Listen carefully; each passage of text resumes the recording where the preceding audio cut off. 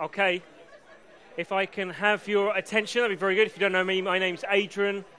I'll be taking us through the next part. I just want to start off by kind of telling you again a story that I told at the beginning of last Sunday's message. And it's a story that involves Lucy, my wife, and I, where we got the keys for 6 to 8 weeks for some friend's house to live in, and it was, as I described last week, a kind of Georgian manor house. So it's around kind of 8-9 bedrooms, various reception rooms, lounges, sized kitchens, dining rooms, a playroom that's the size of our house at that point, and various things. And if you're around last week, you'll know that I talked about how we were given this house because the friends who owned it were touring Europe, and they said, would we look after it? And we kind of looked after it. And what we discovered is in the first week, Lucy and I basically lived in the playroom, the kids' playroom. That's what we did. We just didn't feel like, though we had the free run of the whole house, we just thought, man, we surely can't be let loose on a house like this. And so we kind of just cooped ourselves up in the playroom. And if you were here last week, you'll know that I kind of used it as a bench point to kind of help us to see that sometimes in us centering our lives on Jesus, those of us here who've done that we can find that we've been given this amazing life through Jesus, this life that we've been celebrating already this morning, of this life that promises that we're loved unconditionally, accepted unconditionally, this life that's filled with hope, and this life that's filled with freedom, so that we can do what that song said at the end, that we can live our life not living with regrets, rather than just living with just this abundance that God has for us.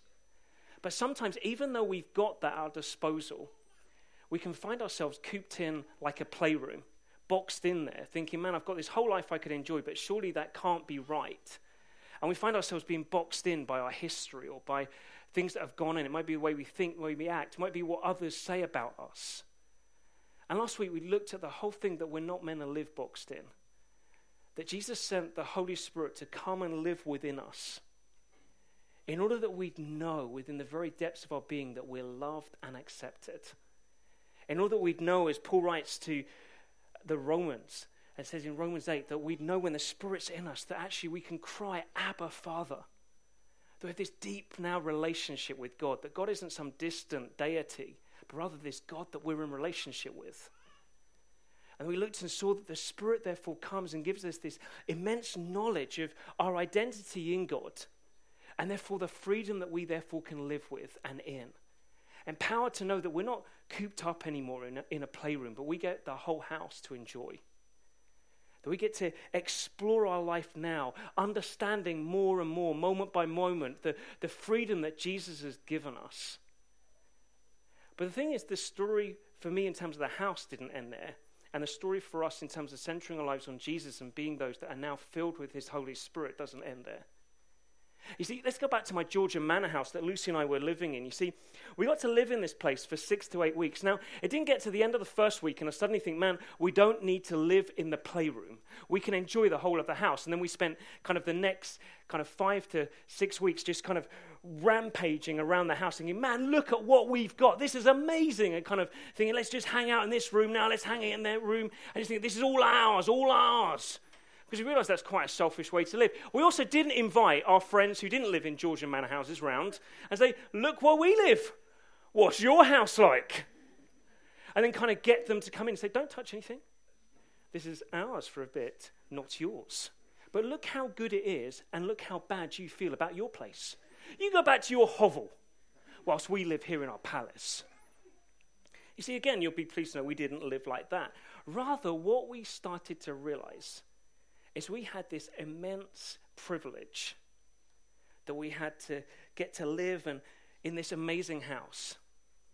And we therefore could share it with everyone we knew. And I can say that the guys that we were borrowing the house from did actually say to us, open this up to as many people as you want to. Now, when someone says that to us, they need to understand that we will do that. And so for the next 6 weeks, we invited people to stay with us and share the many bedrooms that were in the house. We invited people to come and eat with us. We invited people to come and just muck around in the garden. We invited people to just come and just hang out in one of the reception rooms. We didn't know what they were for. And the house was just full and buzzing with people because we wanted them to enjoy what we know and knew. And if you like, that's where we're going now in terms of this next series called Living Centered, because it isn't enough for us to have this amazing life that Jesus offers us. It isn't enough for us then to say, man, God himself, by his Spirit, has come to dwell within me in order that I'd know the richness of my identity and relationship and purpose in him.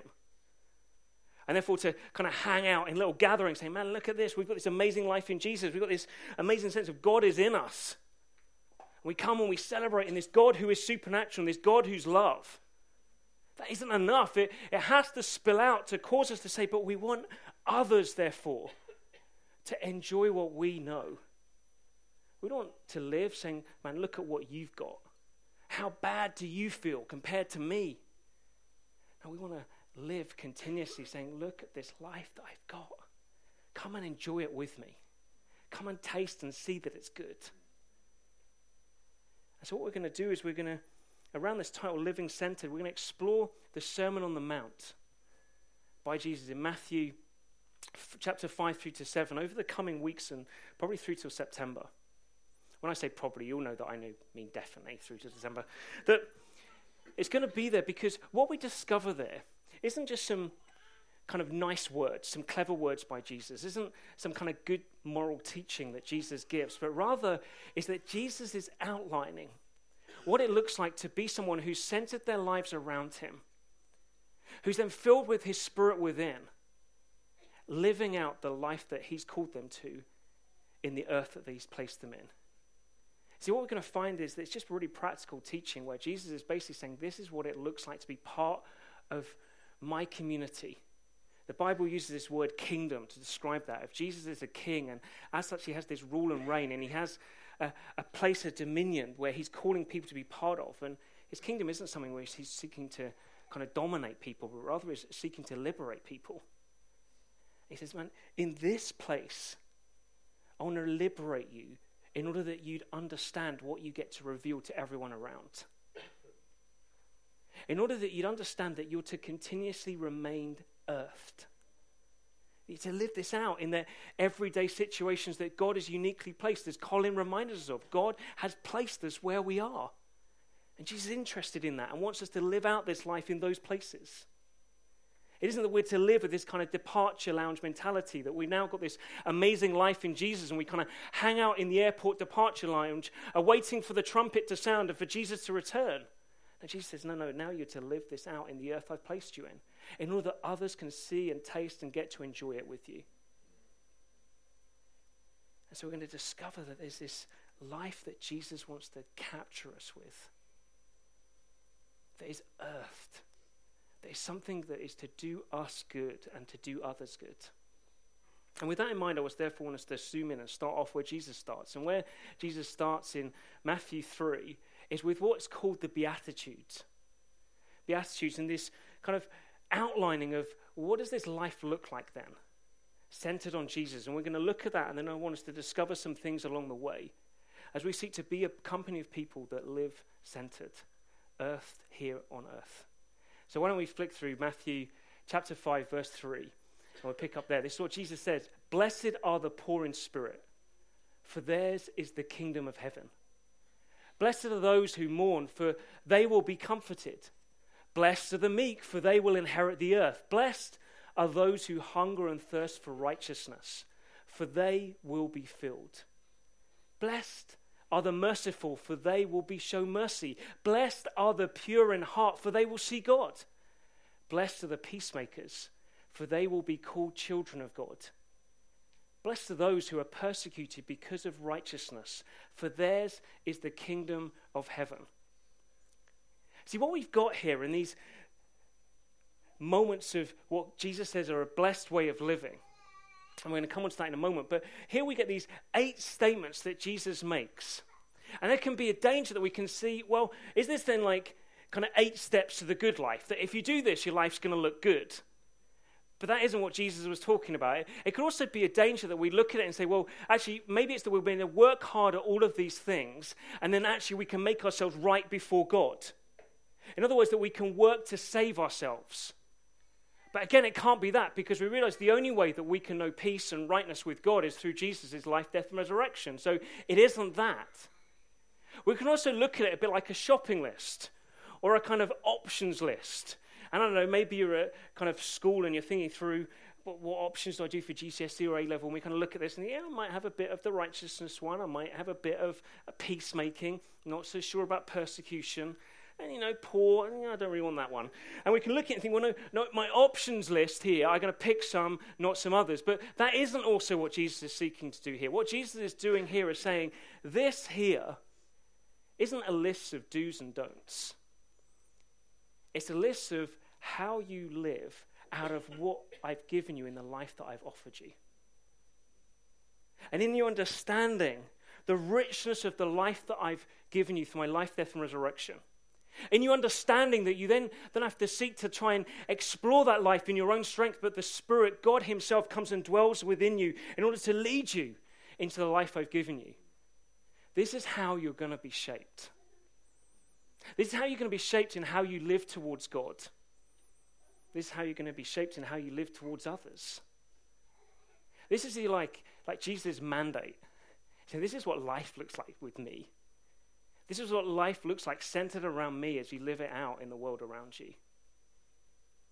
And the first thing he wants us to know actually isn't the end bits. And we can sometimes rush and think, okay, what does it mean to be poor in spirit? What does it mean to be mourning? What does it mean to be meek, hungry for righteousness? And we can rush those bits, but forget there's a word that's there repetitively at the beginning of every sentence. And it was there for a reason. You see, Jesus starts it all off and says, blessed. Jesus wants to understand that he's not calling us to some duty way of living. He isn't kind of hard pressing us, saying, man, this is it. Military campaign. I did military fitness for a little bit. I kind of shaked off after a while. And it's hard work. They basically drill it into you. They just don't let you give up. Like someone like me, my build. Obviously, I could do 150 press-ups, no problems. But I'm there, kind of pressing up and down and get to this point thinking, man, I just want to stop. And you have someone standing over you saying, no, keep going. You're a loser. And they're saying anything. I'm not a loser. But you still keep doing it. So we can see it and say, but Jesus, are you kind of getting at me, saying, come on, get with the program. Start hitting yourself around. Come on, we can do this. Mourning, poor. Come on. Hungry for righteousness. Meek. Come on. Persecution. And you look at it and you say, Jesus doesn't do that. He's not some military guy standing over you saying, you're a loser. He's one who says, blessed. Blessed. Blessed are you.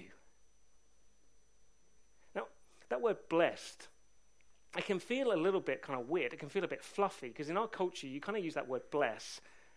I don't know, like when someone sneezes, bless you. You can like go up to a small child and you patronize them and you say, bless. Maybe you do it to an adult. I don't know, someone who you kind of feel like, yeah, they think they've done well. I know how to help them see they haven't done so well. Bless. And this word bless, if we're not careful, it's undone. It doesn't feel like it has any concrete content to it. And yet actually what the word Jesus is using here of bless is such a rich word. It's a word that means to be congratulated. It's a word that means to be envied. It's a word that means to be happy. It's a word, if you like, that is summarized within all of these things. It's to be joy-filled. That's what Jesus is saying. Joy-filled is the life that's like this. Joy-filled are you when you give yourself to these things. Jesus wants to understand that he's inviting us to a life that is filled with joy. Now, the thing is, we can hear the list, mourning, poverty, persecution, kind of mercy, meekness, and we can see that and think, joy? Those things? But what we can discover is when Jesus kind of sets about what he's around, it's revolutionary. Not in some kind of outrageous force, but rather in this loving, changing life, where he seeks to turn everything upside down and inside out, where we think that actually surely joy is given by going after something. Jesus is going to flip this all on its head. See, the world says actually if you go for power, if you go for possessions or wealth, if you go for relationship, then you'll know joy. Jesus flips it on his head and says, no, you're not going to go for power. You're going to be powerless. You're not going to go for as much as you can get. You're going to go as much as you can give. And she said, why? Because that's going to be the key to a joy-filled existence. See, when Jesus talks about having a joy-filled existence, it isn't a promise just of something to come. See, when he's talking about it being joy-filled, this life that he's revealing, he's meaning that we get to live in a life that is both past, present, and future in the promise of joy. That's what he's meaning when he starts it off here, that there's a joy to be known that has already happened. We don't live with the promise of joy, we live in the fact that we know joy. That we get to know this deep sense of joy because of Jesus' life, death, and resurrection. And the life that he offers is a life that is filled with joy. Thank you, Bill. That in it we get to live knowing that actually regardless of what life is throwing at us, we already know this deep sense of joy. Now we're going to look at what that joy looks like in a moment. But first of all, it's this past sense that we already know joy because of what Jesus offered in the life that he offers us. But it's also a present tense. That in it, Jesus is also saying that there's a joy to be experienced now as you live your life out in the earth. That in the way you seek to live, as he's going to show us, it will be the key to understanding and knowing more joy. But it's going to be in a way that confounds the world. But as you give yourself and own up to things, that people are like, why are you admitting that? Why are you doing that? Oh, because that's the key to joy. Really? Joy is found there? We're going to discover that God says, Jesus says, joy is found in the present as we give ourselves to these things. So it's joy past, joy present, but it's also the promise of joy future. This future joy that one day we'll get to see Jesus face to face. One day we'll be with God in this renewed planet Earth and be earthed properly with him. And there we'll get to know fullness of joy with him. So it's all right me saying, it sounds a bit abstract, doesn't it? Past, present, and future. But Jesus also within these verses spells out what that joy looks like. So it's a joy of, and hopefully another slide will come up because I can't remember all these. Belonging. See, Jesus says that actually we're going to be those who are known as part of his kingdom, part of his realm, part of his responsibility, part of who he is. The joy of belonging. We're not kind of disparate. We're not seeking that sense of where am I accepted and loved, that Jesus, no, I call you to belong. We get to know that deep joy that is both has been, and both now we can experience more of, and both that will be, that one day we'll see fully, this is what it fully means to belong to God. Of identity. That we get to understand that because of what Jesus did on the cross, we're as loved as we could ever be. We're as accepted as ever could be. We then get to discover through this life that we keep giving ourselves to understanding more of what it means to be loved unconditionally by the creator of everything. To be accepted unconditionally by the creator of everything. And then understanding that one day we'll fully know joy. We get to know satisfaction. The satisfaction that what Jesus accomplished on the cross promises everything we've ever wanted. We get to live then in this life saying, actually, rather than looking to that to say maybe that will give me immediate satisfaction, Jesus, you promised that in you there's all satisfaction, so I keep looking to you. And then ultimately to know that one day we will be fully satisfied. You're getting the picture, aren't you? Same with mercy. We've received all the mercy you could ever do through Jesus' life, death, and resurrection. We get to then live exploring this life, understanding more of God's unconditional mercy towards it. We didn't deserve anything, yet he loves us. Understand that one day we'll see him face to face, he who is holy, where all around just fall before him. And in that moment, he picks us up and waits and serves us. Past, present, future. Comfort. That whatever has gone on in our life, Jesus promises us comfort. A comfort that we've known, a comfort that we can know, and a comfort that we will know. I think one of the things that I find remarkable, Revelation 21, where it spells out what it looks like when God finally gets the earth as it's meant to be. The first thing it describes that God does is comfort everyone.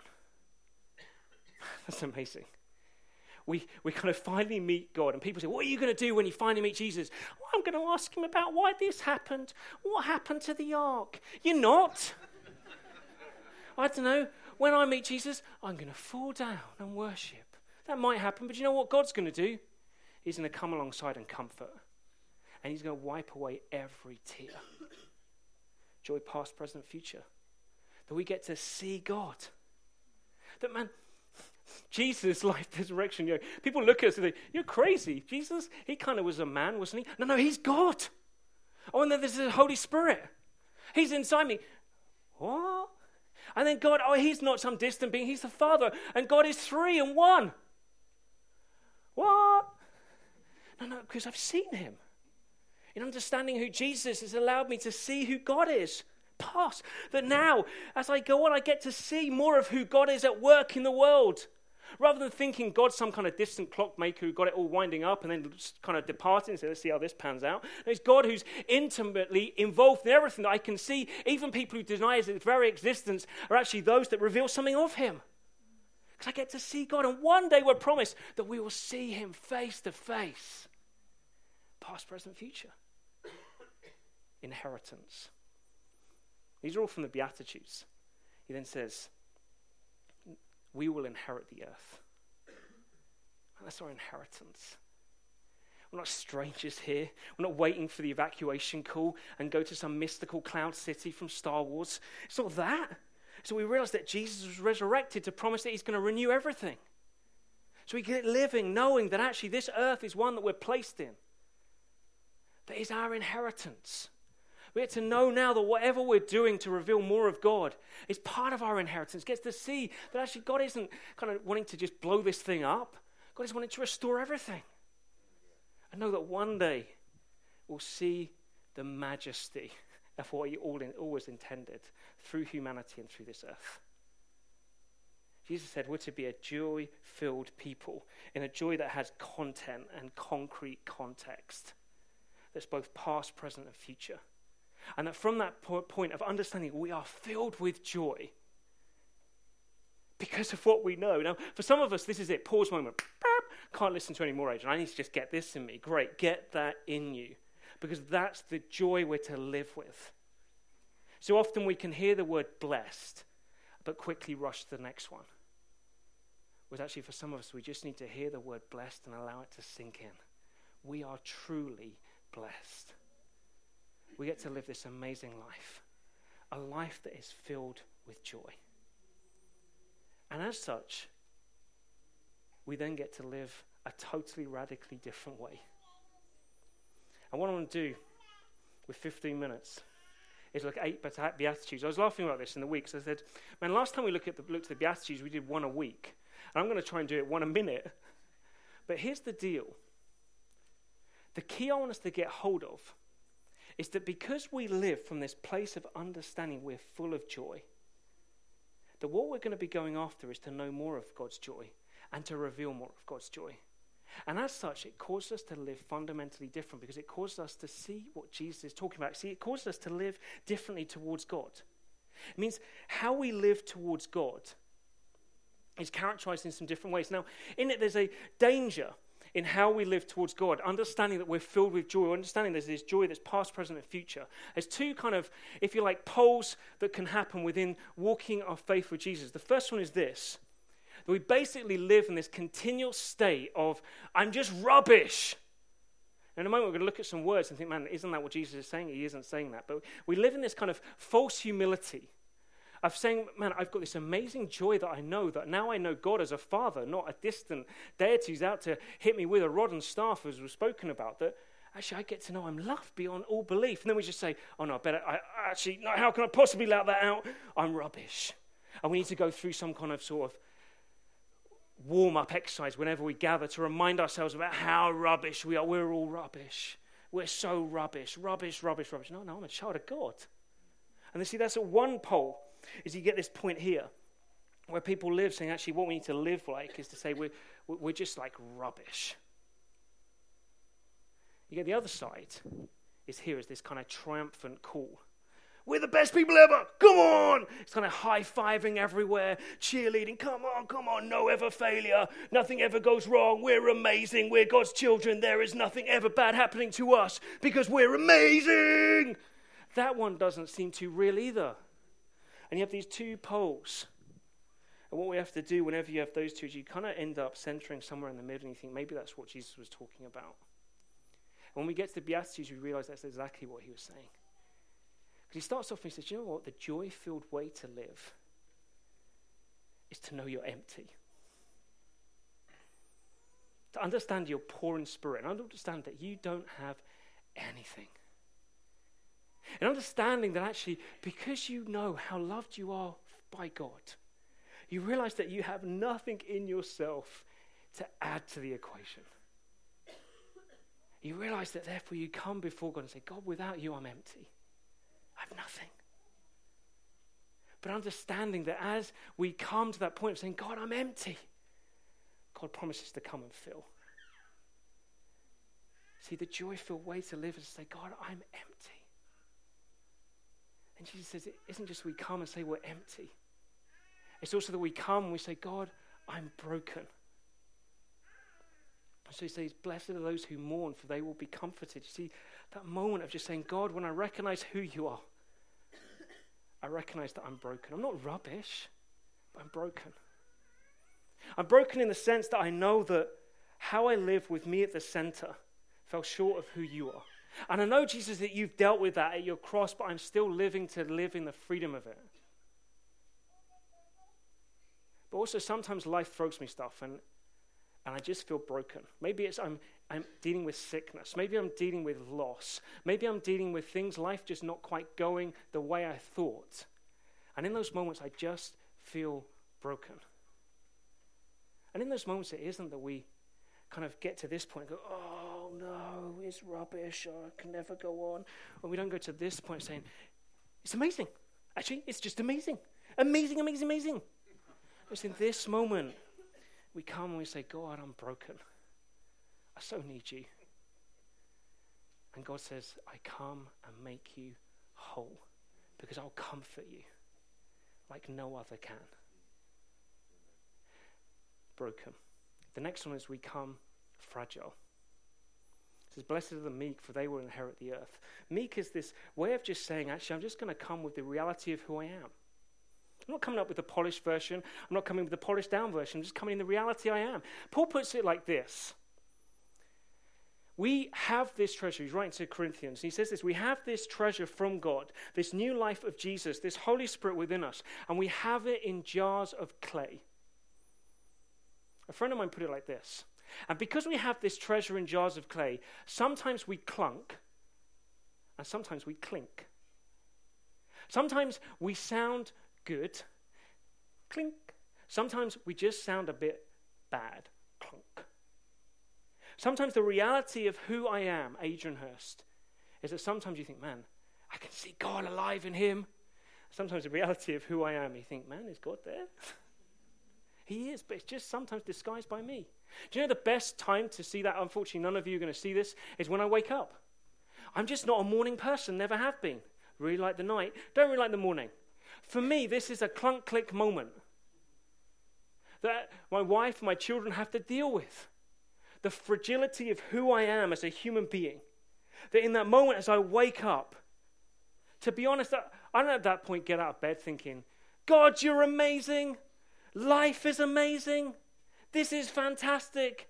I generally get up and just think, honestly. And then it takes a bit of time for me to think, And eventually I think, And then I might say hello. The thing is, if in my moment, I have more of a clunk moment. So in my in the it may then get to a point where I just think, do you know what? I feel a bit tired. And because I'm a bit tired, I'm a bit moody. And because I'm a bit moody, I'm going to be a bit tantrumy. I'll throw my toys out the bed. I'm just going to, so when someone goes, can I have a drink? I've got small kids. Can I have a drink, something to eat? Why can't you get yourself something to drink and eat? You're not the only one's tired. And I'll be there, and that's usually not said in that kind of way. It's more, get yourself something to eat. Get yourself something to drink. It's a fridge, a cereal. And then they'll say, why don't you get, why should I get it? At that moment, fortunately, I have someone who's a partner in crime, Lucy, who comes alongside me and gently says, are you really being Jesus? In that moment, I think, oh man, I'm fragile. And I come and say, God, in my fragile nature, would you cause me to be one who reveals you? And I stopped kind of acting that way and say, God, I don't want to clunk, I want to clink for you. And in this, I understand that as I do it, there's a promise, a joy to be had, that I get to understand and live in the beauty of this world, revealing more of who you are, a world that one day I'll get to inherit with you. So we're fragile. Next one, hunger. We're to live that deep sense of joy-filled living and say, man, I'm hungry. I'm hungry and thirsty for righteousness. See, it isn't that we're hungry and thirsting for something we haven't yet got, because there's this past reality of the joy that we know, that we're hungry and thirsty for something that Jesus has given us through his life, death, and resurrection. We're made right before God. But that is something that we live from, but also something we're to live kind of enjoying. So we then spend this life saying, God, I want to live and understand more what it means to be right before you. I want to live more understanding that being right before you means that I get to live how you want me to live, which is the best for me. And therefore, I want to seek exploring and understanding and give myself and hungering after more of living of the best way I'm to live, which is the shape that you want it to be. And God, I want to hunger for it. I want to hunger for it not just for me, but for others. See, this one is kind of the bridge one of both how we kind of live out towards God, but also how we live out towards people. Because in this moment, it isn't just, God, I want to live out towards you. I also want to live this out towards others. Not to kind of poke them in the eye saying, you've got it wrong, but rather say, man, maybe there's this different way of living that's for your best. Maybe the hunger you've got for that actually can be fulfilled here. And Jesus promises, as we hunger to live as God wants us to live, he'll cause us to starve. He doesn't say that, does he? He says he'll cause us to be satisfied. And this isn't a kind of a call to a hard life. It isn't a call to kind of do what's right before God because it'll basically kind of serve you good in the end. No, it promises to satisfy now, as well as ultimately satisfy. God has our best in heart. Even when sometimes it doesn't feel good to us, when we start to taste it, we realize, man, this is the most satisfying thing I could ever know. So that's how we live towards God. What about others then? Because Jesus also says this is the shape how we're to live towards others. We're to live towards others by being those who give ourselves to being merciful. And so we find that Jesus says, actually, just as we've been those that receive mercy, those who've got what we don't deserve, actually in understanding this joy that we know of who Jesus is, we then live out this to others. We live out continuously saying, I want to understand how you see life, what life is for you, and I want to do something about it.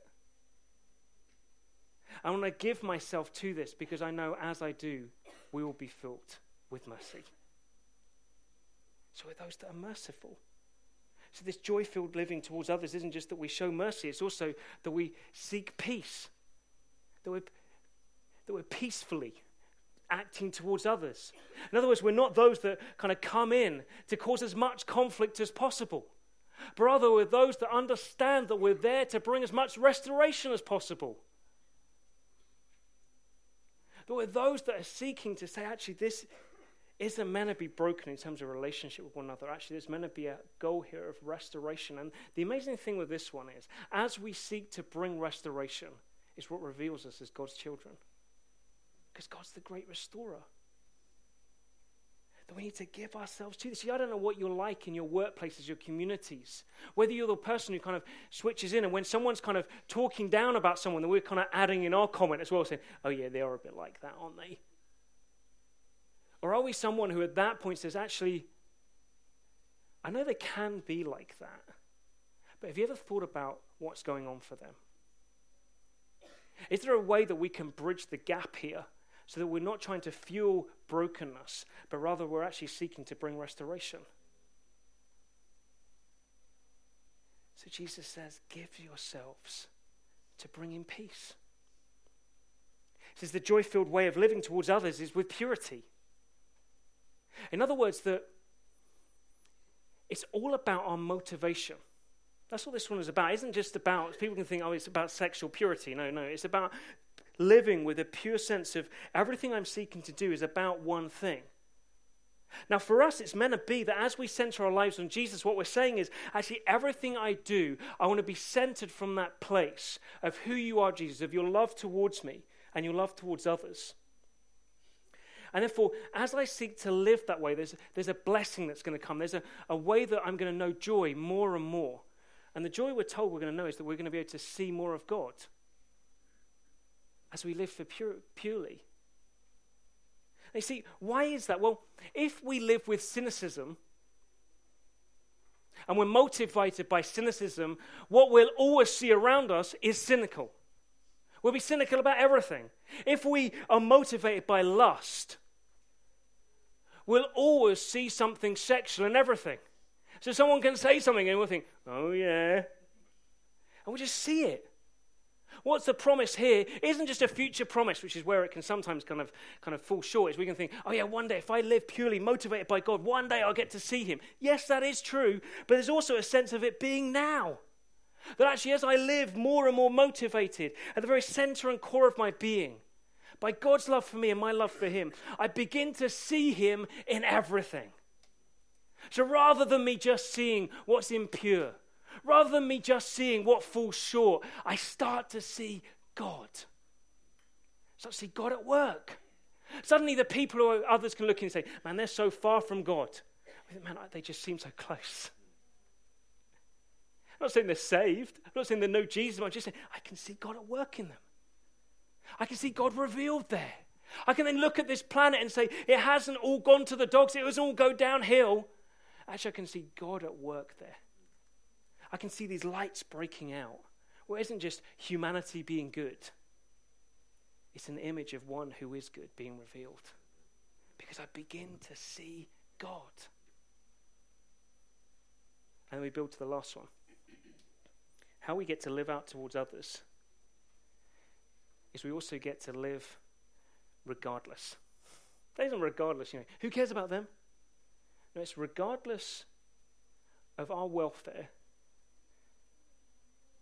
and our fame, popularity, or reputation. See, when we live with the joy that Jesus has given us, it means that we aren't limited by the potential that it could mean for us. So Jesus kind of puts it this way, he says, well, joy-filled are you when you're persecuted for me. He doesn't go and stand out and let people smack you around the face. That's not what he's talking about. That's just stupid. He's saying, as you reveal me in the life that you're living, don't worry about the consequences. Live regardless of them. Because actually you already know you're as loved and accepted as you could ever be. Your value and identity is already in me. Therefore, what can anyone take of you and from you? So this dangerous bunch of people who live not wanting to be persecuted, but live regardless of what the consequences are going to be. I'm going to seek to love people no matter what. And we're going to get to see how Jesus talks about this. That even when someone smacks us around the face, we'll think, man, I still love you. And they'll smack us around again. We'll say, I still love you. Because it doesn't matter.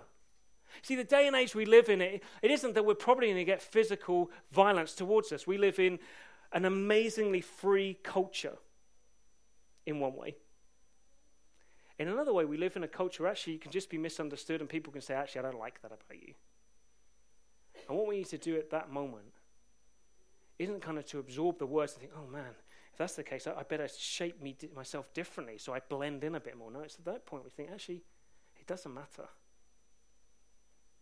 I can live regardless of what my reputation becomes because of you, Jesus. I can live regardless of what my welfare is because of you, Jesus. Because in you I have everything. See, Jesus kind of lights the touch paper in the Beatitudes and says, this is totally upside down, inside out way of living that comes not through us working hard, but through us resting and living in the joy that we've been filled with. And that as we're understanding that we're filled with this amazing life that is governed and characterized by joy, it causes us to live totally different towards God. It causes out that deep sense of joy of what we know, what we will know, and what we can know. To actually live saying, God, I come to you as one who's empty, one who's fragile, one who's broken, one who's hungry, understanding you fill me in every way. I come towards others and want to seek to give myself, not to get, but seek to give mercy. Seek to be one who's continuously giving peace wherever I am, is living purely, and is living regardless. Because understand, my joy is found in you. Should we stand?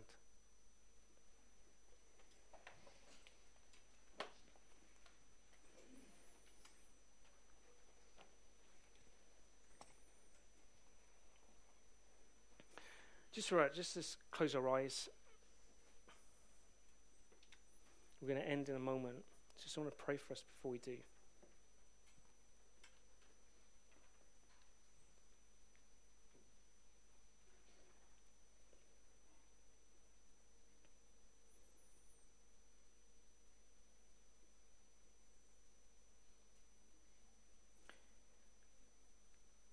Just in all of this, it isn't that we've got to work hard at it. It's rather that we rest in who Jesus is and what he's done for us. And we then live out of that place. Understanding that we just come in the reality of who we are. Seeking then out of all that we've gained to then give. But the starting point is just coming and saying, God, I surrender everything again to you. And God, I say that I need everything you have in order that I can live in the fruitfulness of the life that you've liberated me into. So I'm just going to pray that for us. God, I pray for each of us in this room. I thank you for your reminders today of just that you're with us. I thank you for your reminders of how you want to strengthen and put stature in us where we are seeking to stand for you, Jesus. Seeking to reveal you, Jesus. I thank you for your reminders of how you've placed us where we are and you're with us where we are. And Jesus, I thank you within all of it, this great reminder of the life you've given us isn't a life of duty, but a life that comes from the joy of all that you've given us. And I pray, God, that you'd cause us to taste more and more of that joy, of belonging, of being accepted, of identity in you, of the inheritance we have in you. Of the fact that we get to see you and know you. And I pray, God, as we live in that deep sense of joy, I pray, Holy Spirit, would you give us all we need to live our lives towards you, God, and to live our lives towards others. And I pray, God, that we'd be those that therefore are fundamentally different. Not because of us working hard at something, but because of us living out of what you've done in us. I ask this for your glory, Jesus. Amen. Okay, if you've got children, if you want to go and collect them. Otherwise, what I'd ask you is two things. One is if you'd like to be prayed for, we'd love to pray for you. So if you're getting kids, you can bring them back and we'd love to pray for you. It could be anything that's happened during the morning, we'd love to pray for you. The other is if you could really help us, there's a need to kind of pack away some stuff this morning in order to enable a cricket match to go on. And if you can help with that, we need kind of 4 to 5 people. If you could come and find Gus, who's at the front, or Martin in a white t-shirt at the back, as that would just really help us. Otherwise, we're done. Please feel free to go and get yourself a drink, and we'll see you next week. Cheers, thanks.